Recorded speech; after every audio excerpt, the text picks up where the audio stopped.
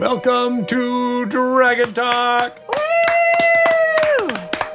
Hey! This is the official Dungeons & Dragons podcast. I'm Greg Tito, and that was Shelly saying, hey! Hey! Hey! How's it going? Rockin' and rollin'.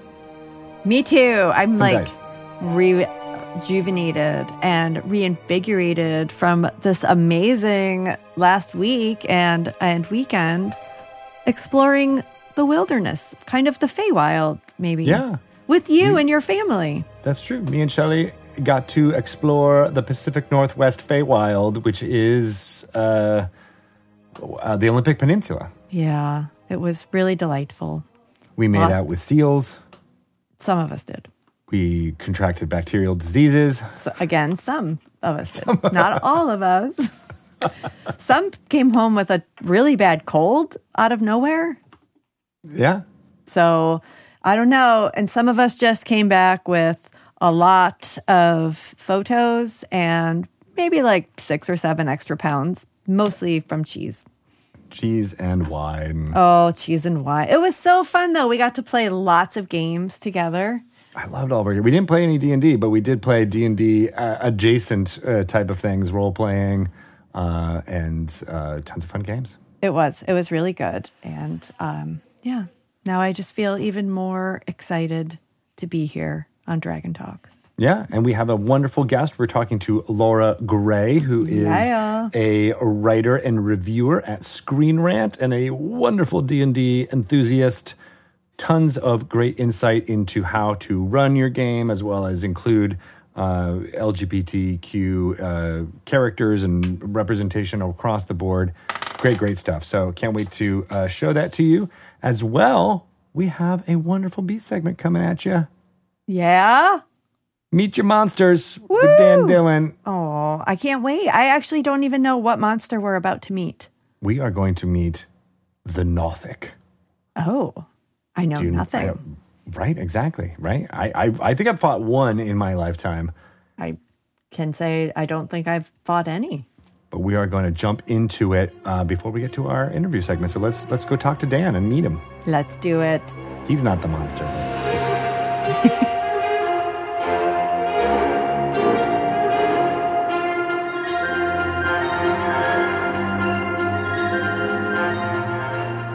Welcome to another segment of Meet Your Monsters. Yay! I feel like we need like game show music. And then have all the monsters kind of come out. Oh, right? Yes. Dan, can you compose that as well as do a little dance? No, goodness, no. That is not what I do. No, you don't want me touching anything musical. But I just, the little Muppet Show homage, all the little dancing monsters.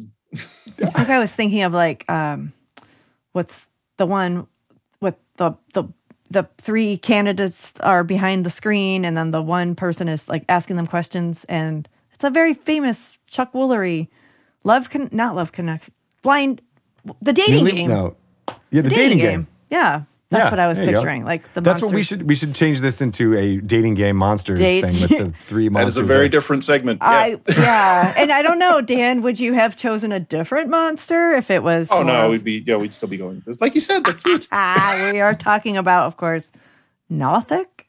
The Nothic. And they are adorable. Lovely. They have beautiful eyes. Beautiful eye. At least. Yeah. One big old eye. And the picture I'm looking at, it's a big green eye. Is this? Mm-hmm. Do they always have big green eyes, or can they have different color eyes? That I'm sure is that's mutable to fit whatever you need. Or really, their eye color might match who they were before they became a Nothic. Whoa! You're already blowing my mind here. What do you mean? They don't just start off as a Nothic? Oh, no. They start off as regular peoples like you and I. And they're people who are obsessed with secrets, usually specifically arcane secrets. So they were wizards who were delving into things they ought not. And they ran into some traps that were laid by this ancient fellow by the name of Vecna, who has a thing for secrets and magic. And so they got into secrets they shouldn't have, and it sort of gets into their brain and their soul, and they need more and more and more and become obsessive about it. And as they do, it corrupts them and twists them, and they degenerate into these aberrant creatures with one eye that are kind of forget who they were, but know that there was something to them before this and are obsessed with finding a way to get it back, but gathering every secret they can possibly get. They think that's how they will return to whatever it was they were before. They believe there is a way to return to who they were, but they can't find it, and they're compelled to seek it out. Are Nothics undead? No, they're aberrations. Yeah, so they're still living creatures. They're someone who was twisted and changed by this trap curse laid down by Vecna. Why do you love playing with these monsters? As a DM, fun. Well, I mean, first of all, they're adorable. Second, you can do creepy voices and freak your kids out, like I did when I ran Lost Mine of Phandelver for my kiddos. That was delightful. Well, and they're just they have a lot of cool, creepy abilities. Like they have this ability called Weird Insight, where they can look at you and pluck your secrets and learn them. And so they don't even have to reveal themselves. They could be hiding in the shadows or through a window or looking through a crack in the wall and just start plucking out your deepest, darkest secrets. And maybe they'll just go hoard those and add those to their sort of psychic treasure pile, or maybe they'll sell them to someone who brings them a bigger, better secret or a magic item that they covet, and they'll give your secrets away to the right bidder. So, I mean, that's a fun plot hook right there, right? Yeah. Some nobleman's or some wizard's secrets are ending up out in the wild, causing all sorts of trouble, and they can't figure out how this is happening. Maybe there's a Nothic lurking in the rafters and peeking through the plaster, and yeah. So, would you have? Sorry, Greg. I'm I'm obsessed with this now. Would you know that somebody had been tinkering in your mind and stolen your secrets? No, there is no indication that they have done that. So, yeah. So, it could be a mystery to try and solve, and you could have a lot of fun laying all kinds of red herrings of who is stealing these secrets. And would a big bad or evil character or villain character in your campaign, would they employ Nothics for something like this? Is it something that you want to be like, I want to get them out into my opponents? Oh, you certainly could. That'd be kind of cool if a villain had like a spy network of these creatures that were lurking around in various places of the city, and they just like peek up through sewer grates, and you get a bunch of junk secrets, right? But every now and then, if you have enough of them out there looking at enough people in the right places, you'll strike gold, and then the villain, has this big network of all this stuff coming in and trading like magical trinkets to these Nothics for the secrets they gather. Not unlike how I run. And maybe dangling, I know the secret or where to find it that will return you to who you once were. And if you find me the right pieces, well, then we can, you can string them along like that. And maybe a little dangerous if the heroes were to say, find out that's how you're manipulating the Nothics and reveal the truth to them. They might be willing to turn on you, but it's a powerful lever as long as you use it right. Is there ever any chance that they would be returned back to their original self, or is that just a ploy? So that's going to be something that's really up to whatever story you want to tell with them. Yeah. I think the kind of the line in the book is, this is just part of their curse that makes them think they can get back to who they were, but there's really no hope. But I mean, that could be tragic, and you could go that route. Or, I mean, that's a pretty cool plot arc, is some NPC that the characters know has fallen prey to their greed for knowledge and become a Nothic, and they have to try and get them back. And maybe there is actually a way. Maybe there's a grain of truth hidden in that compulsion that torments them. And so you have to figure out the biggest secret of all, that Vecna's lying, that there's no way, and there actually is a way to turn them back, and you can find. Could be a nice like fairy tale ending to that arc. Yeah. All of a sudden the curse is lifted, beast. Exactly. And maybe even if not lifting the curse entirely, that could be a way to have, say you wanted to have a Nothic be less of a villain, more of a dubious ally.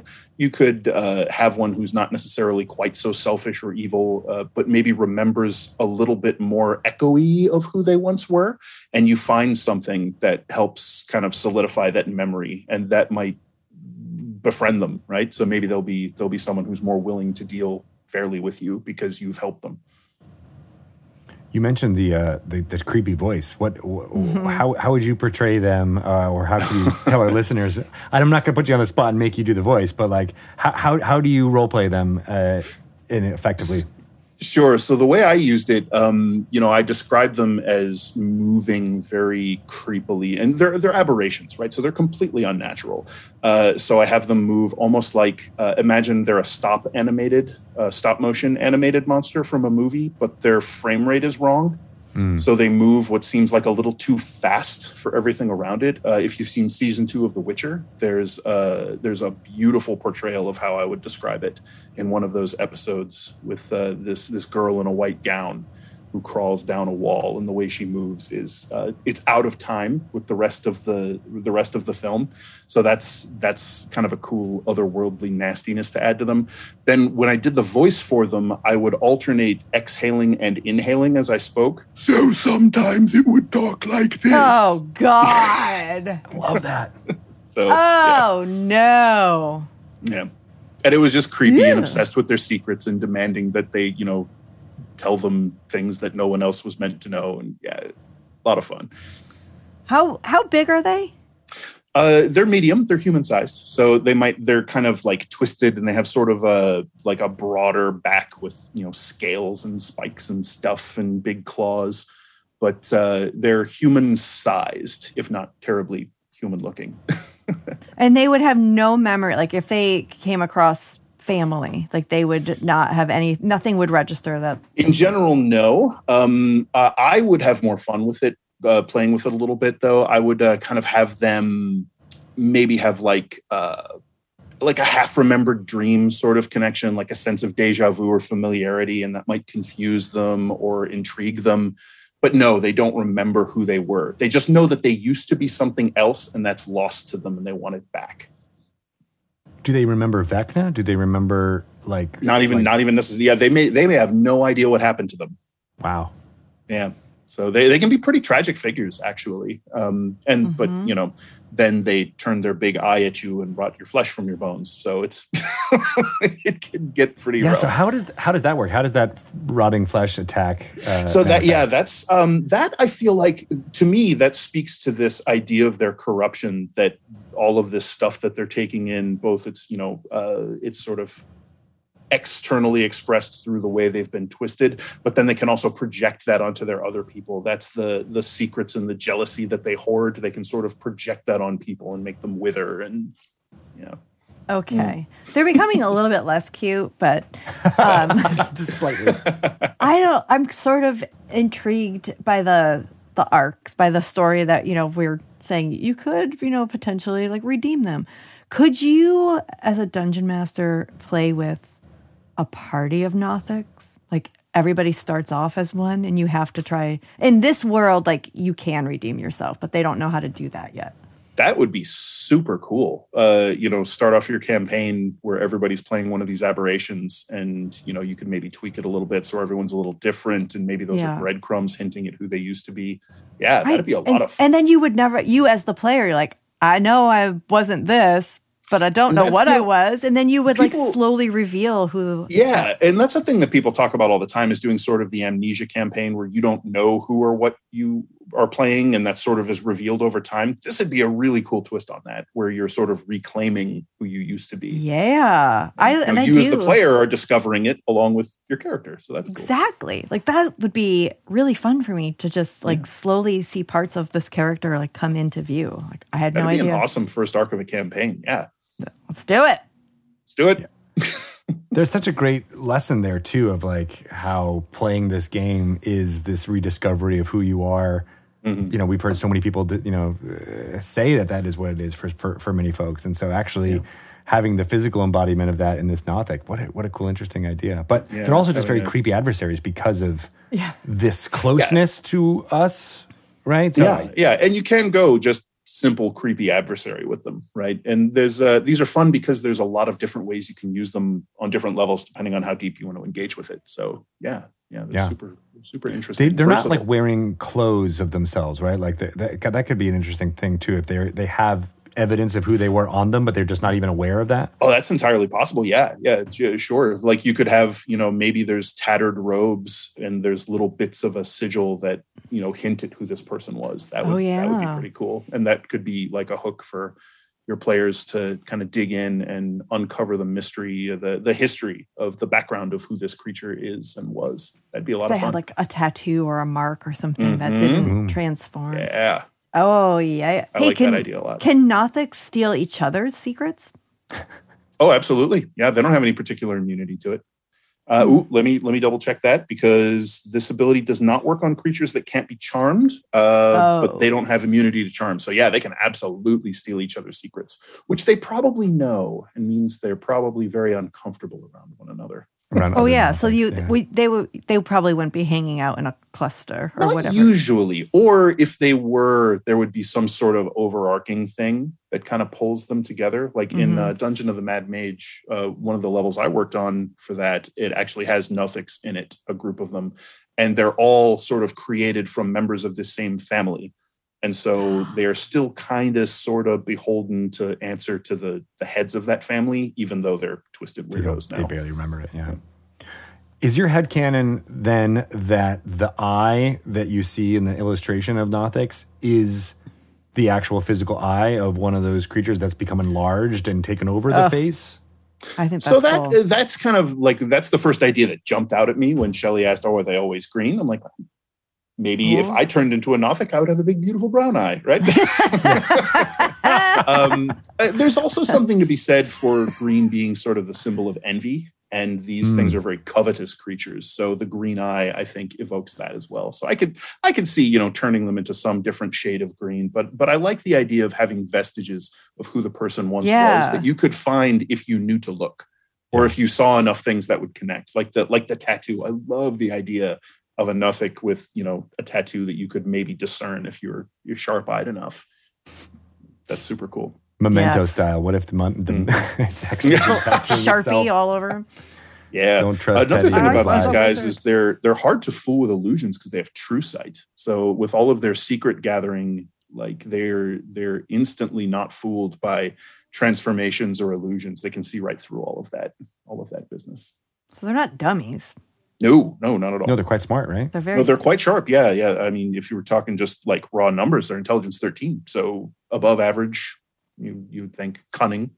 Yeah. And they can speak, right? So they're all about they can communicate. Yes. Yeah. They speak Undercommon, so you need to be a little bit of a linguist, or you maybe need to run into an atypical Nothic that maybe has learned or retained some of its languages. That'd be more fun. What is Undercommon? Undercommon is sort of the trade language of the of subterranean dwelling creatures. Oh, okay. Hence the under part. Mm-hmm. Yep. Yeah, exactly. Okay. Where would I be most likely to run into these creatures, or are they just everywhere? Well, Undercommon, the fact that Undercommon is their language suggests that they tend to gravitate downward, and so they sort of slink and creep and find them in tunnels and crypts and that sort of thing. But honestly, they'll go where the secrets are. So I'd be comfortable putting them just about anywhere. Like I said, maybe they're hiding in the plaster in the spaces in the walls of a wizard's tower. But there would be where peoples are, right? Because there's they not need a lot secrets, of secrets out on the farm.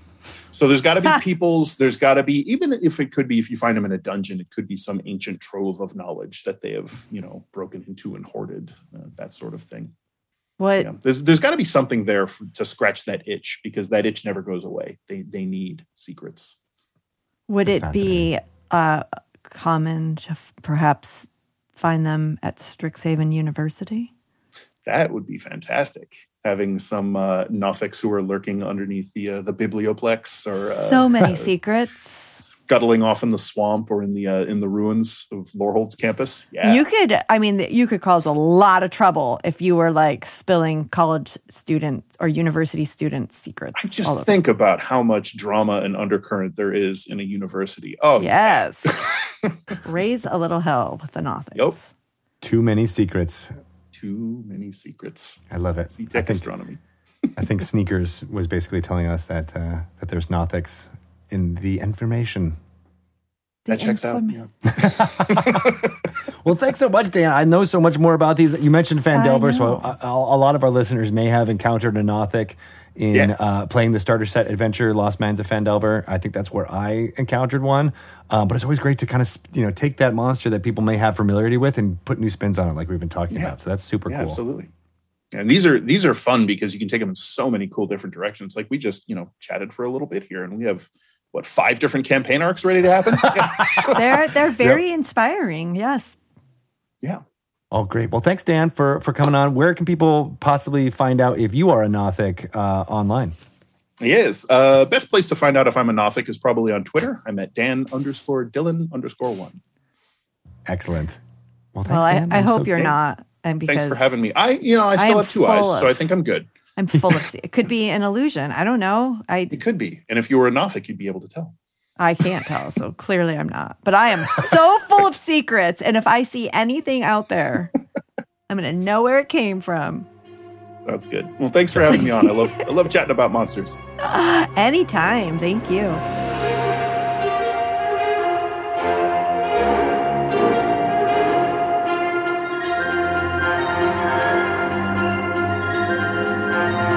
Wow, those guys are not cute, as it turns out. Not as cute as I initially thought. They do have the word "not" in their name. So, yeah. Not. They should be called Not Cutes.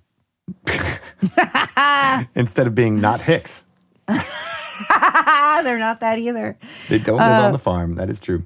But fun. Lots of fun things you can do with them. I know, right? And that way of inhaling while breathing. I never want to hear that voice ever again. Ever. Genius.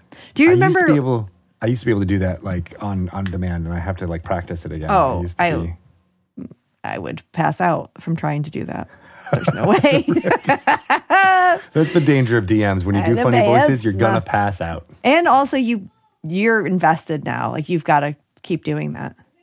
Exactly. That voice. Do you? Yeah, right. Remember? You can't just do it once. Was it The Ring? Like that creepy girl. Yes. And the way she walked, but she walked with like her arms backwards. Yeah. Was that in that movie?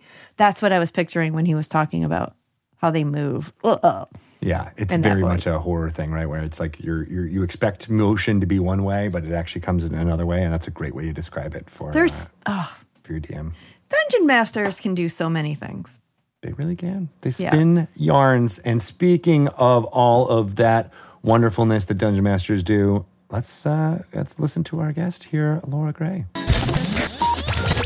Everyone, let's welcome Laura Gray to Dragon Talk. Yay! Welcome. Hello, everybody. How are you? We're so excited to talk to you. For us, this is our second meeting together. Yeah. As you were my guest on a How to Be a DM segment back, we just realized last summer, which seems just impossible that it's been that long. How has it been that long? I have no idea. But we talked about party bonding. Yes, one of the most important ways to bring your D&D party together to conquer. Yes, and I found you because of an article that you had written on the very same topic for Screen Rant, tongue twister? Yeah, it can be. Screen Rant, which is where you are a senior writer and reviewer. Yeah, so I still do all of that good writing. I've been covering a lot of different topics recently, but D&D will forever be my home base. It is where my heart lies. Oh, well, we're glad to hear that. Yeah. What are you playing now in the video game realm? Well, I just wrapped up Pokemon Legends Arceus. I'm pretty sure I have found and done everything there is to find and do. So nice. I'm moving on to start working on some other reviews, which are actually under embargo. So I can't say anything about them, but they're going to be very, very We respect that. I was assuming you were going to be doing Elden Ring, but if you're not reviewing it, it's very hard to waste that many hours on it. I'm going to be perfectly honest. Dark Souls style gameplay kicks my butt. So I'm waiting to see what kind of like walkthroughs and help come out before I start delving into it so that I don't totally get creamed. That is my style as well. I tend to wait like 3 or 4 years after a game comes out to be like, okay, now there's enough literature. That was me with Skyrim. Yeah, I was like, yep, okay. It has been almost a decade. I can now partake of Skyrim. I guess it's sticking around. So cool. But yeah, I remember those days of doing game reviews. That is a hard life, right? Mm-hmm. There's a lot of crunch time. You've got to get stuff moving. You oftentimes are working under really, really short time frames. So it can be, you get to the end of like a really big game release and then you sleep for like 4 days. How do you do this and still love games? Like if you're actually playing them with a critical eye and like thinking about the review, how is this still enjoyable? So I should give you like a little bit of background here. I've always been a gaming overachiever. And so how this panned out is it started when I was, I kid you not, 6 years old with a Game Boy. Mm-hmm. I would take notes while I was playing and then write essays about the games I played for my friends. No way.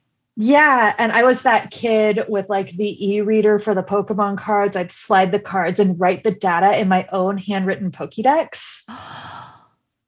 So it was meant to be. Yeah. So I've never found it stressful. There are some times where it's more like difficult to pick what you want to cover for what other people want, like what I'm looking at. And then I try to look at it with the wider lens of, okay, this is what I like and would want to cover, but what would everybody else want to hear? And so sometimes, you have to take a different angle, or I'll write an entire review and then scrap the whole thing because I'll read back through it and be like, this is 1,000 words of nothing. So, not being overly critical of myself so that I don't end up rewriting it 4 times is really important, because then I'm so tired. Then it becomes tiring to rewrite over and over and over. Plus the short window that you get to play is always the hardest part for me when I was doing that. Was like, oh, you want me to play this 400-hour game in 4 hours? Yeah, you want 70, literally I just did one where it was like 70 hours of gameplay. We're going to give you the code with like 72 hours. And I'm like, okay, well, I'll do my best. We'll see how this goes. Don't need to eat or sleep. Yeah, it went. I'm like, I came out the other end intact, I guess. And here you are, living to tell.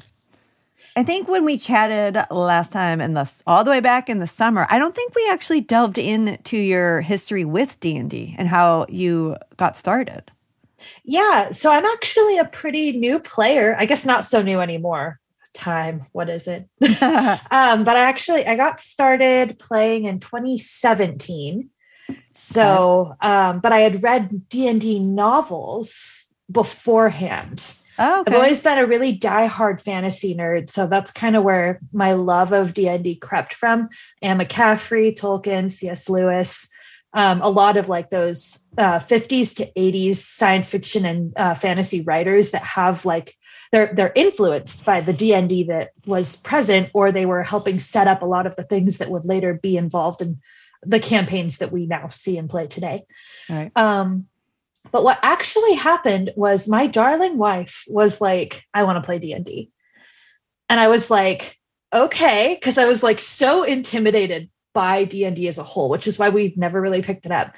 You look at all of the guidebooks and you look at all of the campaign notes and the different editions, and 5e was very new at the time. And my best friend growing up played 3.5, and she was always telling me all the mechanics and the math, and I would get so overwhelmed. But what actually ended up tipping me into it was The Adventure Zone by the McElroy brothers.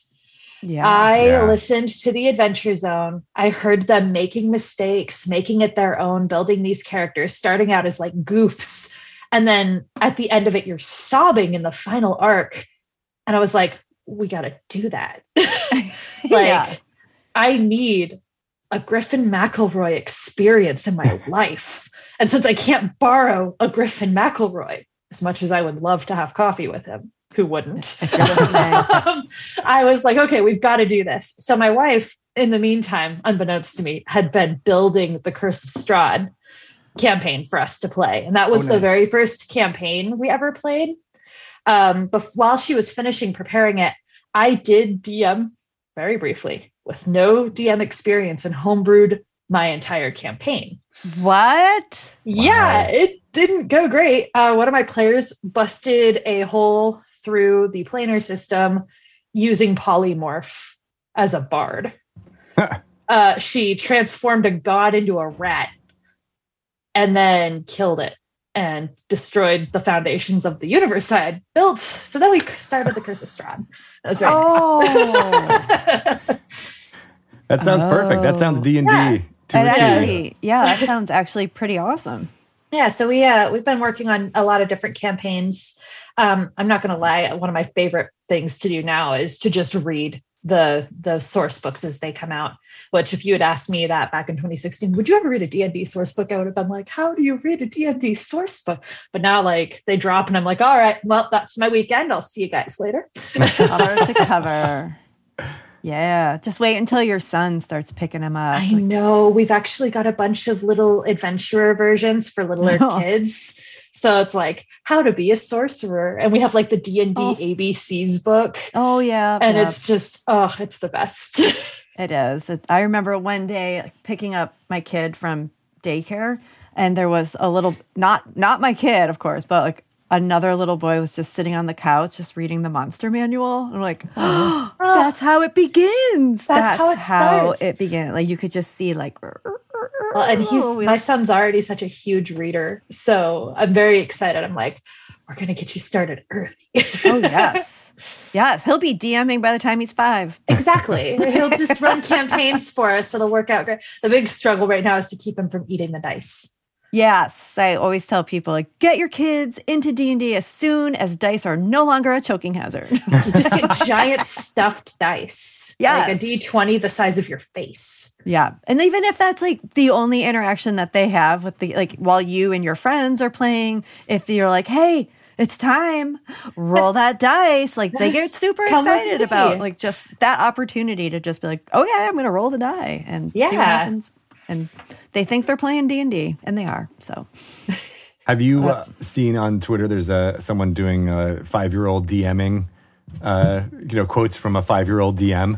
No, they are but bonkers I need this and amazing. Yeah, look it up. I don't have the handle in my brain right now, but it makes me laugh each time I see it cross my feeds. Okay, that is too cute. Yeah. Because they come up with, when they're pretending and they're, when they're able to communicate, the amount of imagination that not having all those tropes of decades and decades of fantasy on their shoulders, they just come up with the best stuff that feels so new and fresh to us, jaded adults. You're gonna adopt a puppy that looks like a squid. And instead of barking, it sounds like a foghorn. There you go. That's your new familiar. And then bees come out of its mouth. It's a unicorn. Exactly. And it's made out of candy, and I eat it. So you want it to be your friend. Yeah. It's true. They do have, like, those pure little hearts and those big imaginations. And if you'd say, like, just make up whatever you want, a kid will be like, okay, like, but an adult, an adult, that can be kind of daunting. That's the thing that we've noticed playing with adults who are new to D&D is like, you overthink it. Yeah. Oh, I don't know. I can do anything, and then now I can suddenly not think of one thing that I want to do. Dragon. Default to dragon. Yeah. Turn around and run. I think it was you, Greg, actually, that did said, what do you want to do? A, B, or C? When we were playing with Lauren. Yeah. Because then like that kind of just like narrows it down for them. And then but a kid will just be like, no guardrails needed. They will just take it and run. I love that. It's the reverse of bowling. They don't need any protection. They're ready to go. I do love bowling with my kid because the bumpers go up, and then I'm like, we're just going to leave them up for my turn. Yeah, it's fine. No gutter balls here. It's the only way I can break 100.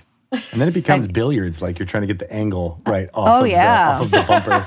The bowling alley does not love They to don't see like that. the intentional banking off of the bumpers. I'm not going to say we haven't tried. That's a D&D player trying to bend the rules there. Oh, that's great. Well, you mentioned that you were playing with your wife, and Curse of Strahd is such a wonderful module to kind of experiment in. But maybe you could talk a little bit about what it's like to bring kind of the LGBTQ roles to a story like that. I can do this. Okay. Sorry. I get so excited about this topic. So this campaign is actually a fantastic example of one of the things I wanted to talk about today, which is how to add LGBTQ rep into stories and also how to kind of take your own twist on NPCs. So in Curse of Strahd, I am playing a garbage wizard. He is fantastic. I love him. And I need to note this. So my wife and I, we've been married since 2019. And we started playing Curse of Strahd right before we got married, but we've been together for 10 years and we are co-writers. So whenever people join our D&D sessions, they're always like, we're a little intimidated because you guys are like a creative wildfire. And this is a primo example of why. Okay. So Rudolph Van Richten, the character that is initially in Curse of Strahd, my wife was reading through. She was like, man pain, nah. And she like scrapped the whole thing, except for that he's a bard who has mysterious elements to him and that he has the Van Richten name. So she created this new character. His name is Robin Van Richten. He's a lot younger. He's a half elf. He is kind of just stuck in the whole place, and he's got this like bah humbug vibe to him, but he doesn't have like the heavy dark past.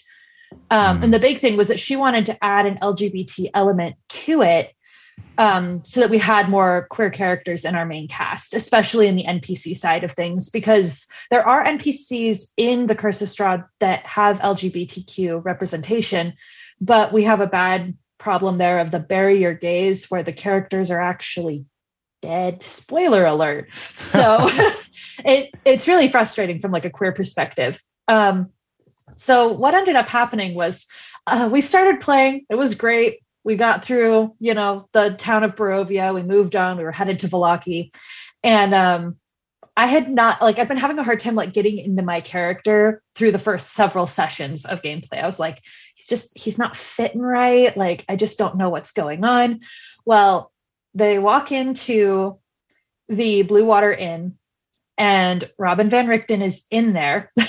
And my bard my wizard sees this bard and is like, I'm going to proposition this bard.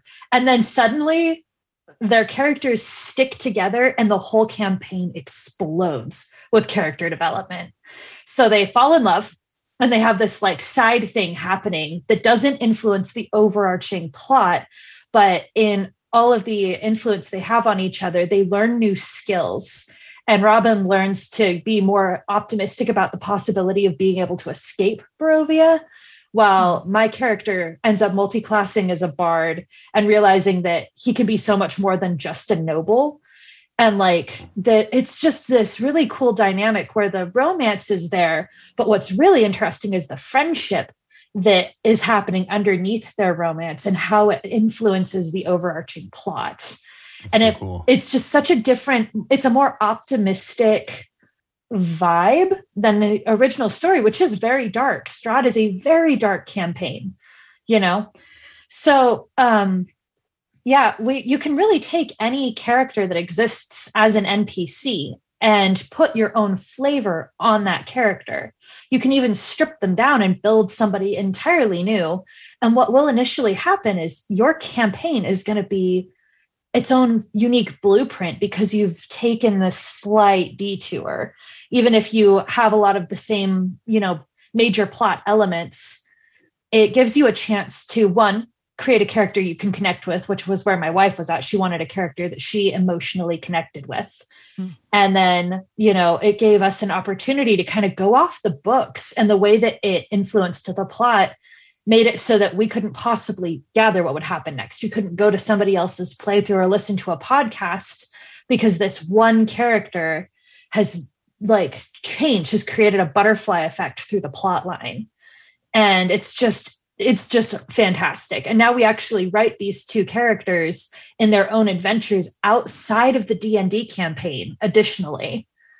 So they go off and have their own adventures, and someday I want to just turn all their micro adventures into mini D&D campaigns. But yeah, so that's one of the best examples. She also took the LGBT representation in Strahd. And again, you know, it's been out for a while, so everybody kind of knows about like the spoilery aspects. But I wouldn't worry about that too much. Yeah, she took a bunch of the knights. Oh my gosh, I am completely spacing what they are called. But there's some knights in the story that fall in love. They're dead. And at the end, you liberate them and their spirits float off into the abyss. Well, what she did was, instead of them just like dying, she played it like they were frozen in time. So when you solve their puzzle, if you're successful in liberating them, their entire world is reignited as it was the day that they technically died. So instead of losing these characters in this like poetic queer death, now you have these allies and you get to see their relationship actively in the campaign, which I thought was just such a cool spin on the content. And she was like, I just can't kill them. They're so interesting. I want to see what they do next. And it was just so much more rewarding, I think, for us as a player base, because, you know, yay, we liberated them. And now we have this empty, ratty, folly party castle. Or, you know, we reinvigorate the space. It becomes a home base, and it, you know, it builds that sense of returning optimism in Barovia that these heroes are trying to bring to help liberate the people under Strahd, even though, you know, it's not really Strahd, it's bigger, eviler things, but that's fine. We'll get to that point when you're epic characters. Yeah, I love that. It reminds me a little bit. Are you a Star Trek fan at all? Oh, yes. Yeah. So what you're describing, you did, your wife did with those characters reminds me of Wilson Cruz and Anthony Rapp's relationship in season 1 of Discovery, and how it was great, but they're dead. And then, you know, they were able to be like, you know what? No, let's actually have these two characters who are so in love continue in a more of a happily ever after type of way. Yeah, and I thought that was like a deliberate choice by those writers to be like, you know, we fell into this trope. We didn't even realize we were falling into it. Let's reverse it in a way that felt very sci-fi. And it feels like you're doing that same thing with fantasy here. Yeah, it's, you know, there's so little good LGBT rep in fantasy as a genre, which is very odd to me. You know, you'll see little micro mentions of it. And, you know, a lot of the writers, especially in the era that I love to read, they were very formidable in pioneering concepts that were just not talked about or touched on. Anne McCaffrey's a great example. Her feminism in her writing is subtle. It's not political, but it's monumental for the time frame she was writing in. Like the kind of stuff, like women captaining ships, female characters in power, the use of like powerful female voices, but never in a way where you felt like you were having, you know, a political sign shoved down your throat. Not to be harsh, but sometimes like modern fantasy, when it does decide to take that LGBT spin, it becomes bogged down by like the desire to make a statement, when just having a good, healthy relationship. I always like to tell people, as a gay person, I don't want to read a gay character who is gay first and then likes vanilla ice cream and has like a flavor for like some sort of coffee. What I want is a bard who prefers the violin, who has a sister he really loves, who spent all this time abroad learning all these things and happens to have a male partner. And I think sometimes we lose that in trying to bring representation. We just bring the stereotype, when in actuality, we need to bring the people. And it's the bringing of people, bringing of strong characters and good story that makes things delicious. It makes you want to engage in them and bring them into your own, media influence. And, that's what I want to do when I'm building these characters, is bring stories to people that you can relate to, but that are still good stories, backboned by strong, presences. That's really important, I think. We see that across all forms of representation, where we're seeing a lot of things around people from different ethnicities, and how that has to be. That's not their entire identity. It's part of their identity, but it's not their entire identity. And I think that's really important for LGBTQ as well. It's like there's so much more than just one facet of your person. Yeah. You're real people are just so much more than that. It's the same reason that a romance book is like a romance book, but a good fantasy, the characters tend to be so much more fleshed out. Yeah. And D&D can be hard, right? I mean, I think it's important to have this discussion in this venue, because we sometimes just very easily use the most important details of a character up front, right? We're like, who are you playing? Oh, I'm playing a half-elf bard. And then you're like, well, okay, that does describe the race in the class, but what are they? Like, who are they? Yeah. What are the characters, right? And so it's easy to just be like, oh, this person is gay or lesbian or trans, and that just being the ending point. Just and you're like, consumes them. Yeah, it's like the sleazy bard trope. Actually, I recently wrote an entire 1,200 word dissertation on different bard types. Like, your bard does not have to be overly sexualized. As a matter of fact, somebody write an ace bard. They could do so many other things besides have odd one night stands in taverns. What can your bard do? They don't have to be limited to this predisposition of, stereotypes that have been put on the bard class. And deviating from the stereotypes of characters, classes, it can be really intimidating in D&D, because especially if you're a new player, you come in and you've got to learn stats, you've got to learn dice rolls, you've got to learn combat and party mechanics and role play. So what do? You go and you find stuff that makes sense and you stack it into your character sheet. So your first character oftentimes is like that big fighter or that pretty wizard. And you look back and you're like, I look back on my first D&D character and I'm like, and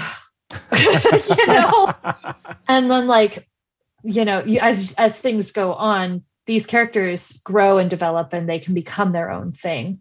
But to start out with, what I always like to do when we're sitting down to make character sheets is we roll a random generator, and it's like, what's their favorite flavor of ice cream? Where do they like to read books?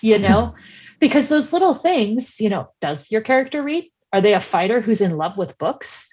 Do they spend more time reading maybe than showing up to practice? Maybe they love what they do as a fighter, but maybe they also enjoy reading about botanical horticulture. Who knows?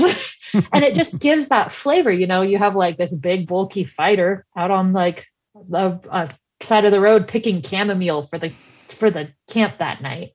And it's just those little things that, one, lead to really excellent role play situations, and two, make memorable campaigns and characters where you look back and you're like, do you remember that time when we were at the campsite and the bard decided that he wanted to cook dinner and blew everything up? It's just funny. And it makes for really healthy engagement between characters. Part of the bonding again.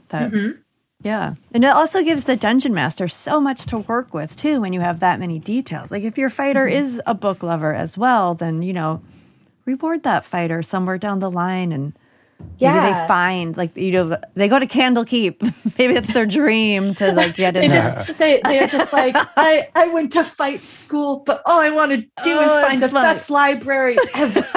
I just want my picture outside. It's just so wholesome. Or oh man, it's one of the big reasons that my wizard became a bard is because he loves to play the violin. He just loves it. And that mixed with his public speaking, I was like, oh my gosh, I could multi-class him. And I did it. And it was great because cool. I may not have thought to do that before. And what's so funny is that there's all those tools within the rules right now, right? Like that's why there are multi-class rules. That's why there are ways that you can really customize a character by abilities. But the feats system is one that I wish more people latched onto because you can create a barbarian who is an actor. And it's all there, and it's all in the rules. It's like the encouragement is there. I think people. I think that there's like one of the things we've run into is as a campaign, when we try to invite new people, we get asked the question of, do you play old school or are you one of the people who does a lot of role play? Like there's this mentality of like, there is kind of like a 3.5 and back kind of boys club, so to speak, of people who really want to latch to those stereotypes and like the more rigid rules and the mathematics-based combat. And like, then you deviate away from that and they have to learn a new gameplay style. And that's where you have some of that chafing. Yeah. So we've had people straight up turn us down as far as like joining our campaign because we don't play old school and we're very like modern and we have a lot of role play opportunities and we really encourage that inner character interaction. And for me, it's always a mixture, right? That's what makes this game so wonderful is that there are the three pillars of how you play this game and different dungeon masters will lean on each of those pillars at different times throughout their campaign. And I think that's where the magic really comes from. Yeah. And like, the combination of old school players, they can bring so much knowledge as far as like, if you wanted to pull stuff from older campaigns that hasn't been added to like 5, then they could come in and be like one of the things that I want so badly is to see more of like those sci-fi elements from like older campaigns brought forward into 5e. Cause like Spelljammer, I love it. And like the concepts of those older campaigns, some of these players have actually like played through those campaigns and they can come in and be like, hey, here's how we could add this concept. Yeah. Right. And again, to jump back to the Adventure Zone, I think you see a little bit of Spelljammer in those 5e elements in the balance arc of Taz, like the way that everything works, especially in the later chapters, is very, very Spelljammery to me, and I love it. And there's all that stuff in, Tales from the Yawning Portal has Journey to the Barrier Peaks in there, and that is such a nod to where both the sci-fi and fantasy elements can work together. Like they're not. I used to have, when I was a old school theater kid, I used to have those arguments of like what's sci-fi versus what's fantasy, and I just love that over time those barriers have become, all right, it's just speculative fiction. Yeah. And I love Have you that. read any Anne McCaffrey?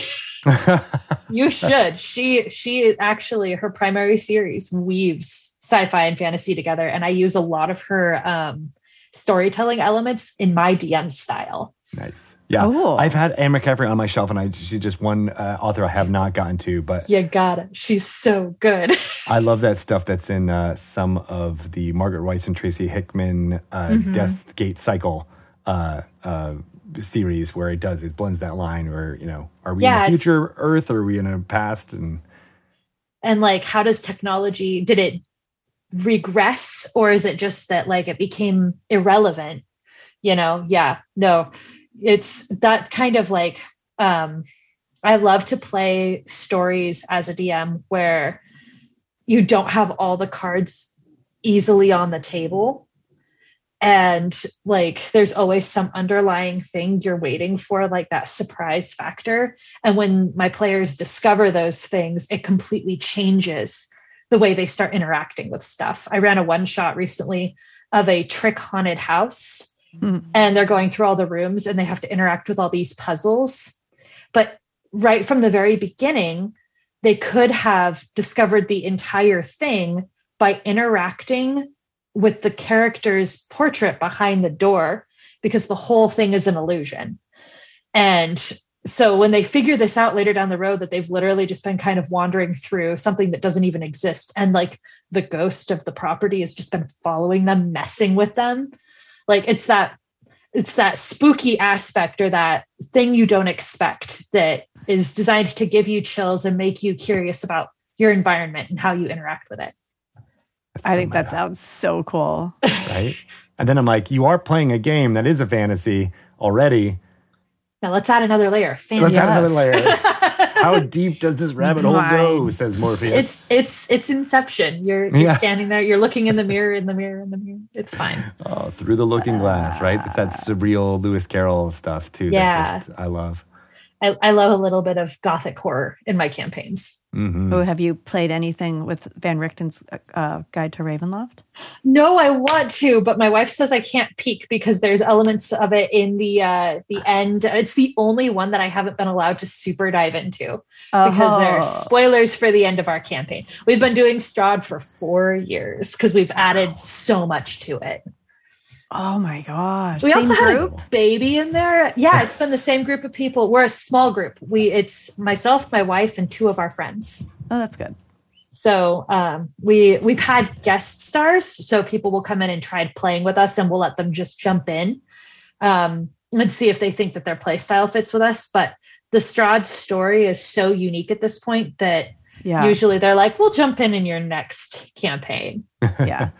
Yeah, sounds like you got a good thing going there. Yeah, it's so fun. I'm so excited to get to the end because I want to know if we get out of Barovia. Who knows? Let me roll a dice. Nope. Sorry, you don't. You don't get out. Shoot. Who knows?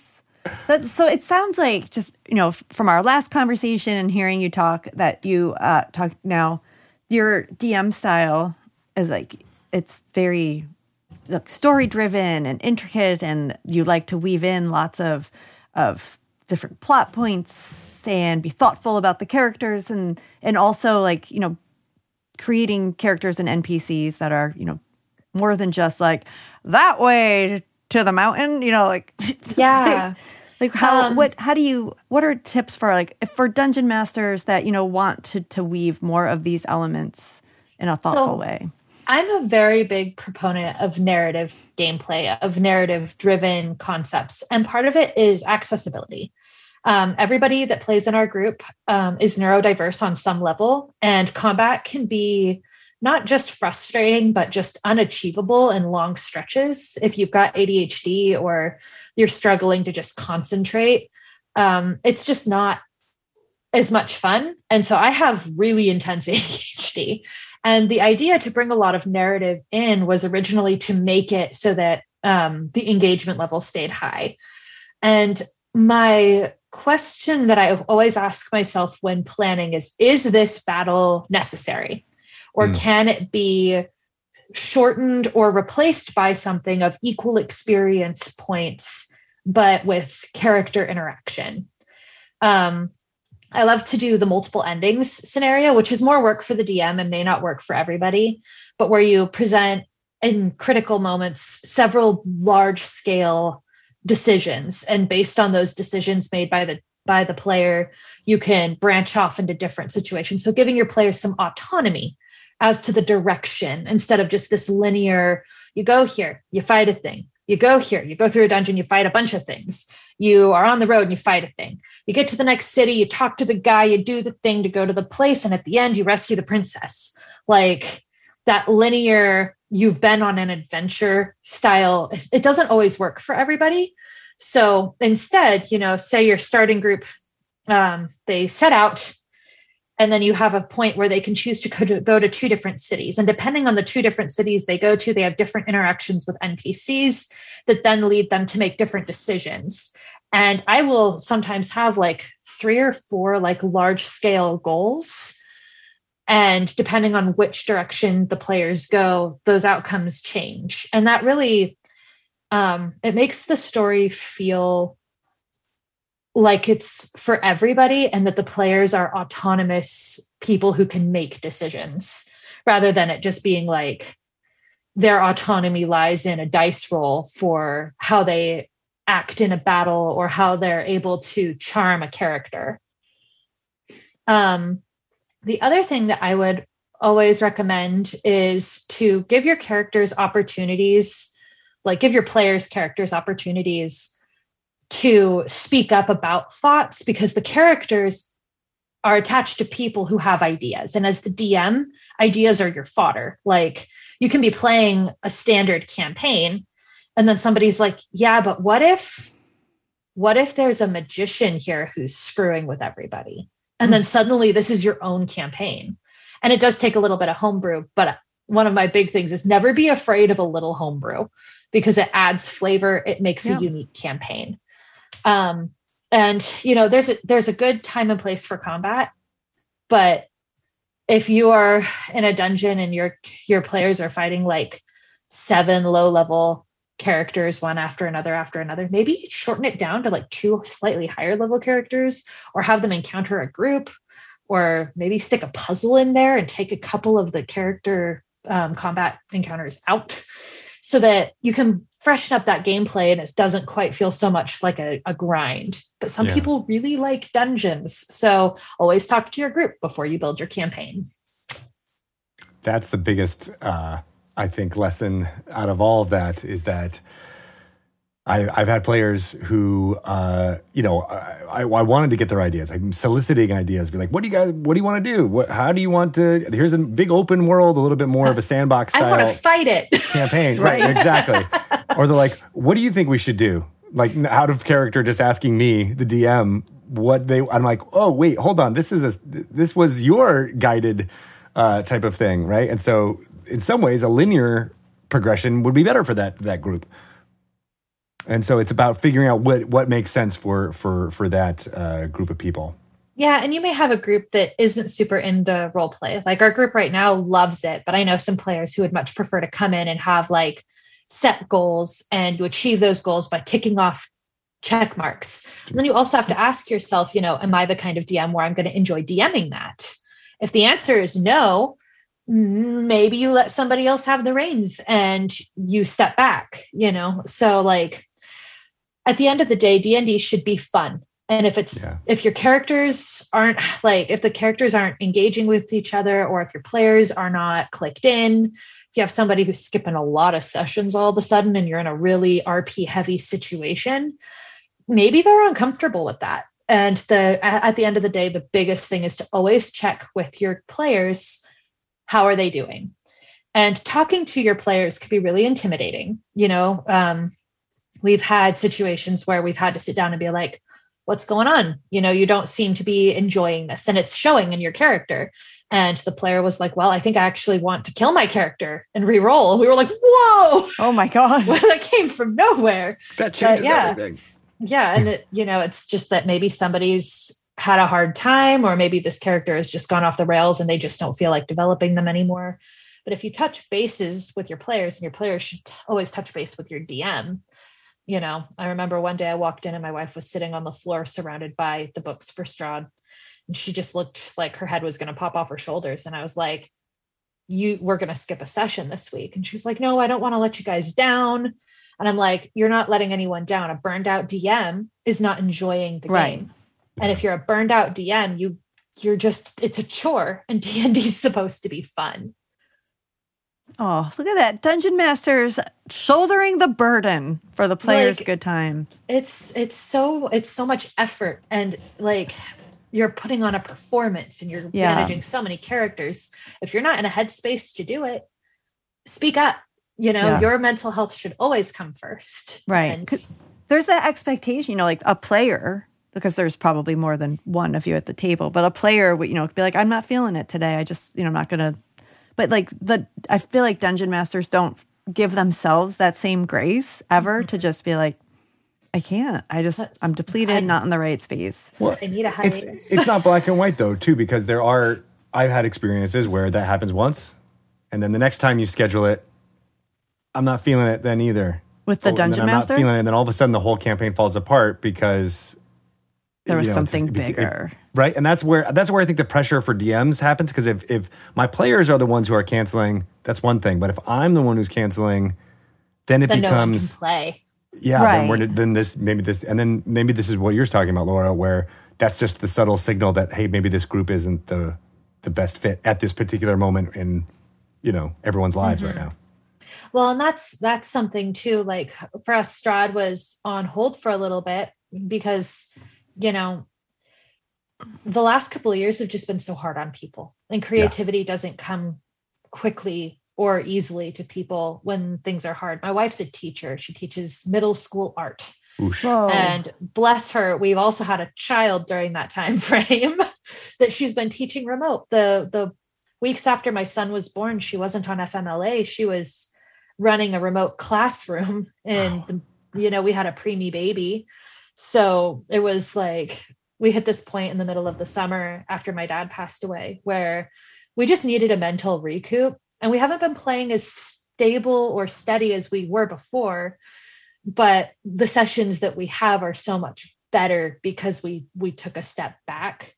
And I think there also comes a point, like if you've been in a campaign, you know, that's 4 years long, there can be a time where the DM is just like, I want to play again. And, you know, if you don't have a lot of time and all you're doing is planning and delivering D&D sessions for your party, you know, maybe you do just put it on the back burner for a while and run a different campaign where someone else is DMing.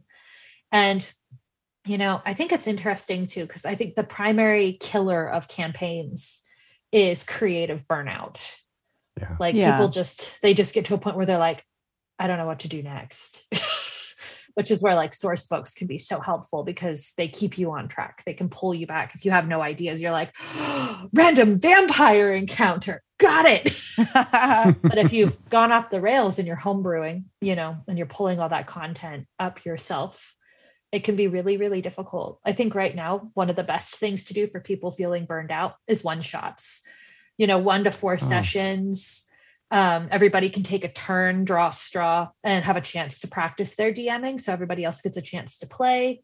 And the stories are shorter. You can use your characters from the previous campaigns, but it might be like the break, the space that your DM needs to reboot on the bigger campaign.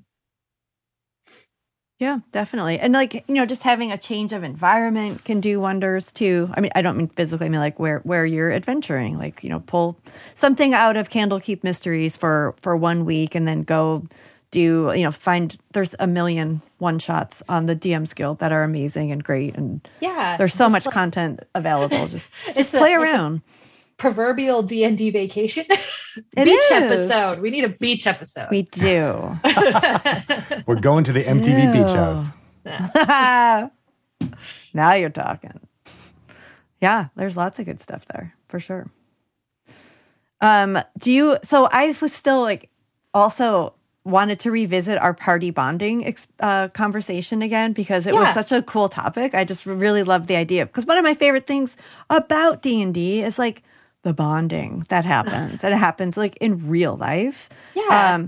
And then I remember after reading your article, just being so surprised by the thought, like, I don't think our characters talk to each other at the game. Like we're all talking at the Dungeon Master. There is so little like, I don't think we ever just really like hang out together. Inter-character interactions. They're so important.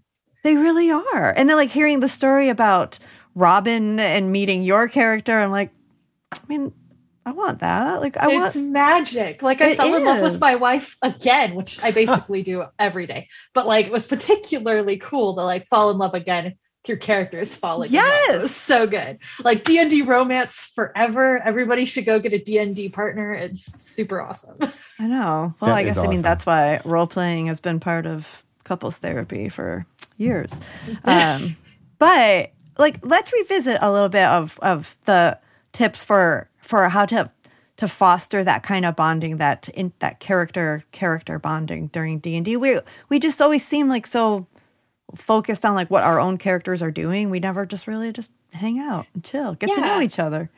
So, you know, the first big thing is if you are the DM, always give your characters a chance to interact, whether this is you park your characters at a campsite for the night, but instead of everybody just like doing their spells, polishing their swords and going to sleep, you know, they have a chance to talk. Or, you know, the DM could literally be like, so how do you guys make dinner? And then just step back. You know, how do you guys set up the tent? Step back and just give your characters, you know, it doesn't have to be much, you know, 3 to 5 minutes can be a huge amount. The other thing is like when you're on the road, you can have, a character give your characters a chance to talk. So as the DM, be like, does anybody have anything to say? Now, this can be really difficult because you might have to prompt people who are not used to the role play aspect. It can be like nerve-wracking, but once you encourage it a little bit, they'll start trying stuff. It usually picks up pretty quickly. The other thing is rewarding characters for interacting. So say, that's a cool idea. Say you have a fighter and a wizard, and they have a really good emotional conversation about something from their past, like something that is the same for both of them in their childhood. Like they both lost a parent, or they both had a pet that was the same species. And then later down the road, like they find a cat in the street, and these two characters immediately go for it. And they get like an advantage on what the cat is doing. And it could lead them to some cool little subplot where they get to do something together that involves this common denominator. The other thing is, don't be afraid to encourage like characters as they interact, like in combat. I feel like sometimes like everybody gets so involved in the combat, but banter is funny. Like I had my wizard at one point was like we were fighting Babalai Saga, and my character was trying to set the tree on fire, and it was raining. And I just had him, like, I was talking as him in character, just like swearing at this hut he was trying to set on fire and, encouraging that. And then my wife was like responding to that as her characters being like, is he going to actually manage this? Like, and then our barbarian was like, wizards aren't particularly useful at hitting things. And then we had some banter there, and it just creates this like very fluid and very natural character interaction that then you later down the road, you're like sitting there and you're like, remember when your barbarian was totally like, your wizard's never going to hit that house. And then he did it. But as characters, like as players, when you are getting into things, the big thing is not to be focused so much on your character, but getting to know the characters around you. So, I think a lot of people are always looking for that moment to shine, where they're like waiting for that chance to roll their charisma or argue or start a bar fight or do something heroic. But we need to step back as players and look at the people playing alongside us. So if you're at a point where you're at a rest stop and you're packing up for the night, and you notice that the cleric in your group is reading a book, but it's not his holy book, have your character go over and interact with that person, be like, sit down and be like, what you reading? How is that going? Is it interesting? It may not feel super fluid at first, but I mean, what conversation in real life when you're trying to break the ice with someone isn't super awkward sometimes? Right. Yeah. Exactly. Making friends isn't easy, and your characters don't know anything about each other until they take the time to get to know each other. And once they do, you have moments where like you're in a dungeon and you remember that cleric is afraid of the dark. So your wizard lights a light. Oh. And it builds relationship. Or you remember that you're standing in a cemetery, and you remember that one of your players' characters had lost someone to them recently, and this might be an upsetting place. So you put a hand on their shoulder, and it's those little flavors that build relationships. And then when you're in a dire fight and some character that is become a friend of yours is on the life or death line, you do something about it. Like your character jumps out and they're like, I've got you. And they like heal that character. Or if you lose a party member, it's so much more impactful because like you've built this narrative between these characters, and it goes from just a group of people on a journey to a combined narrative where everybody's stories have become one. And this tapestry that you weave together is so much more beautiful because everybody's bringing these colors and pulling them together into this full picture, rather than just having strips of fabric on the ground that run completely separate of each other. I love that metaphor. And I like what you said too about rewarding as a DM that type of interaction, because as you mentioned, sometimes when you're role playing out a encounter, you might shut down that line of inquiry. We're like, oh, I don't want to talk to you about whatever book I'm reading. And you think you're being realistic or being, I don't know, providing a challenge to your player. But what that really is signaling is, no, I don't want to encourage that type of role play. And so if you lean too much on that, then they just won't do it. And so if they are showing that initiative, give them something for it. Yeah. Give them a story. Give them a magic item even at the end of that little story, so that it feels like, oh, if I do this. If you wanna get like really technical with stuff, have an XP bar for a social interaction. Where you get a certain amount of XP at the end of a camp session if you engaged with the other characters. Oh, that's really smart too. I like that. Just make it overt, like a video game. Like, here, you're filling up this bar. If that's what it takes to, because some people are really shy, and that's okay. Like if you're a really introverted person playing with a bunch of extroverts, or you're a new player playing with a bunch of seasoned players, it can be really intimidating to dive in and make a character voice. I talk with a British accent that is terrible. It is so terrible. But like that character voice, it gives my character personality. And, the whole original point was to kind of make him sound posh, but that, I don't know if I succeeded. But like, reward people for that. At the end of the session, be like, hey, thanks for jumping in there and really taking the reins in that social interaction. You did really well. It's important to remember that outside of the campaign, these people may have just done something they're terrified of doing. They've performed in front of their peers. They have opened themselves up to the criticism and potential, like the potential hurt that can come from being vulnerable in that way. And not everybody's a natural thespian.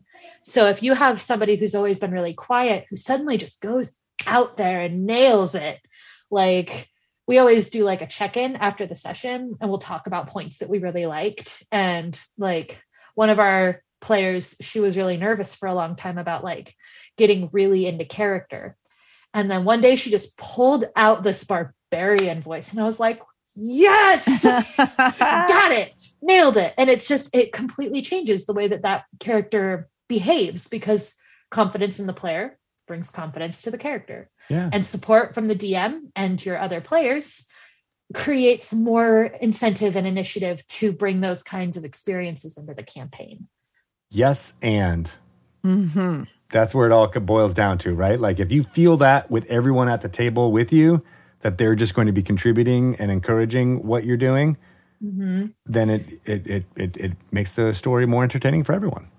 And also, as the DM, if you have somebody who teases, makes fun of, or is not kind when other people put themselves out there, I have straight up pulled people throw them in a trap. Yeah, I will be like, hey, I know that you're jesting, but it's not coming across that way. It's not cool. And that's not the kind of attitude we're bringing to this table. Like, do you say that DM, right then and there, or like after? I've called people. My wife has called people out in the moment. Hey, that's not cool. One of the big things I had in one of my campaigns was arguing with the DM. And finally, one day I just shut it down. I was like, if we're gonna argue with the consequence, I had a murder hobo. I was like, if you're not gonna deal with the consequences of your actions, then we can't play, because you can't just walk into a room and engage in combat with a bunch of civilians and not get the attention of somebody who just murdered a bunch of civilians. Right. Yeah. And the flip to this was the constant nitpicking. I've straight up been like, right there at the table, I don't appreciate the attitude that we've got right now. We need to respect each other as players.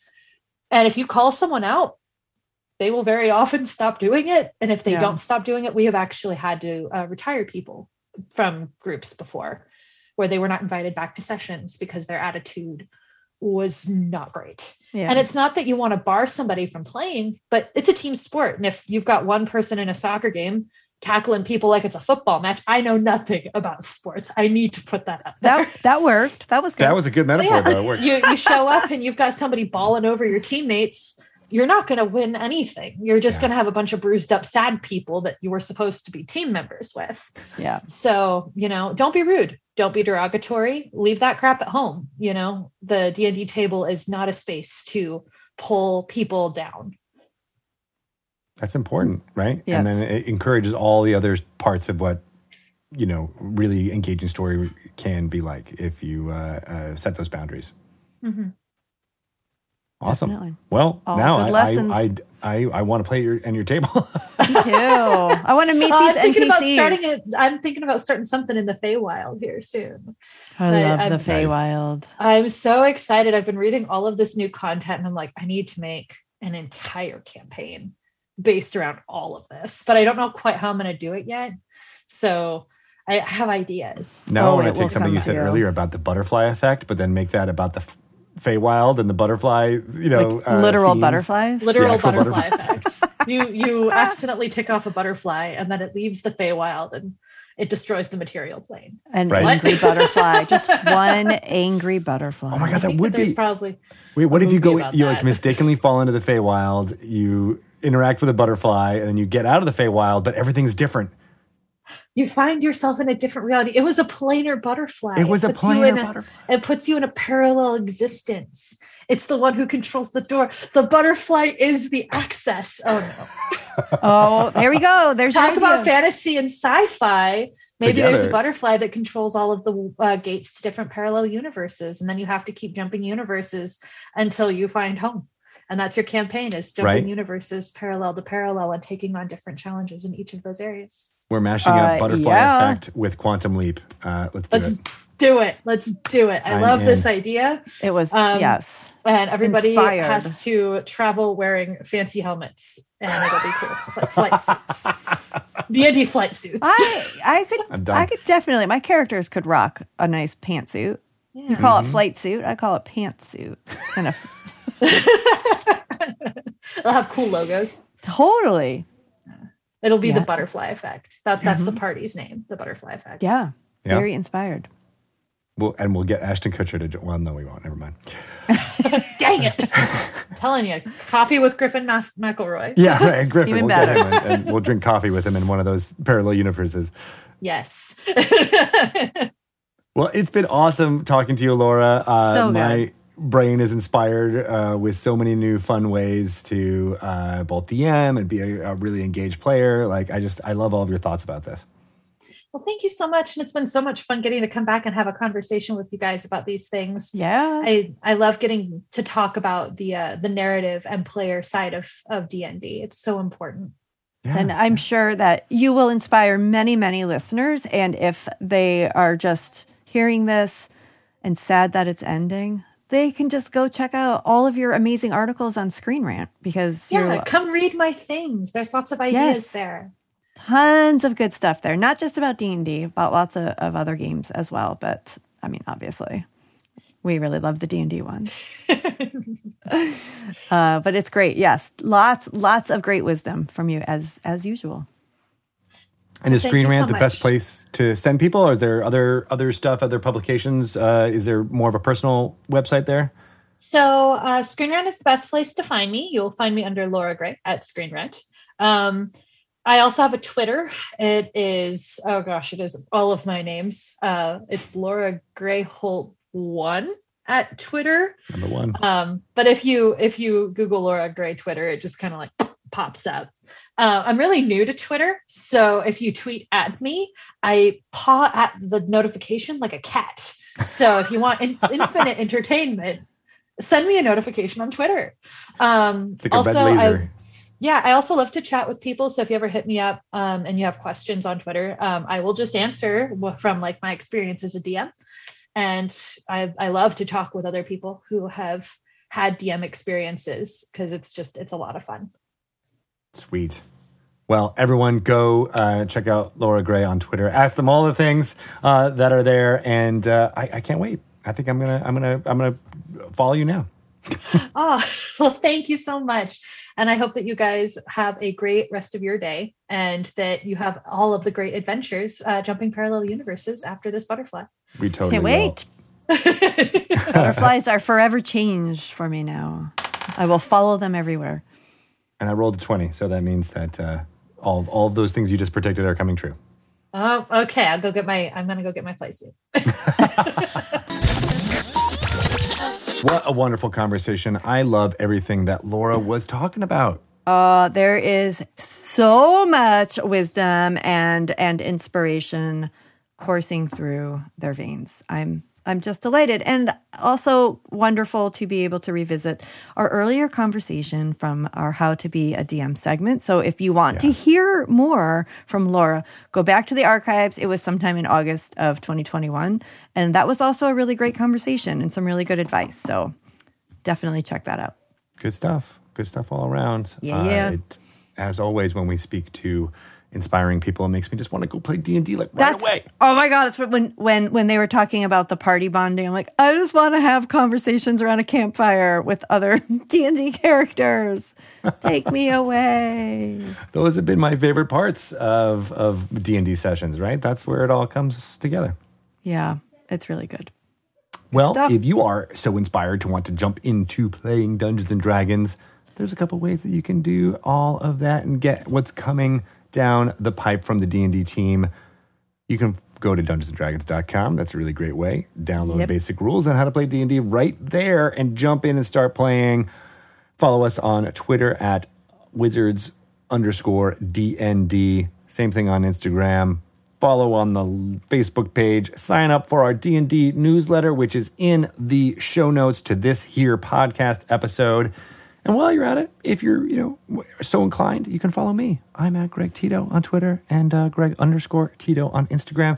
You can see all of the pictures that Shelley and I have posted from our weekend in the Olympic Peninsula there. Oh, that's right. I'm going to post even more now for sure. You can follow me at Shelley Moo on Twitter and Instagram.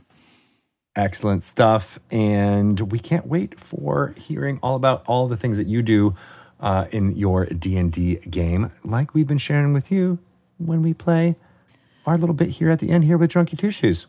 Oh, boy.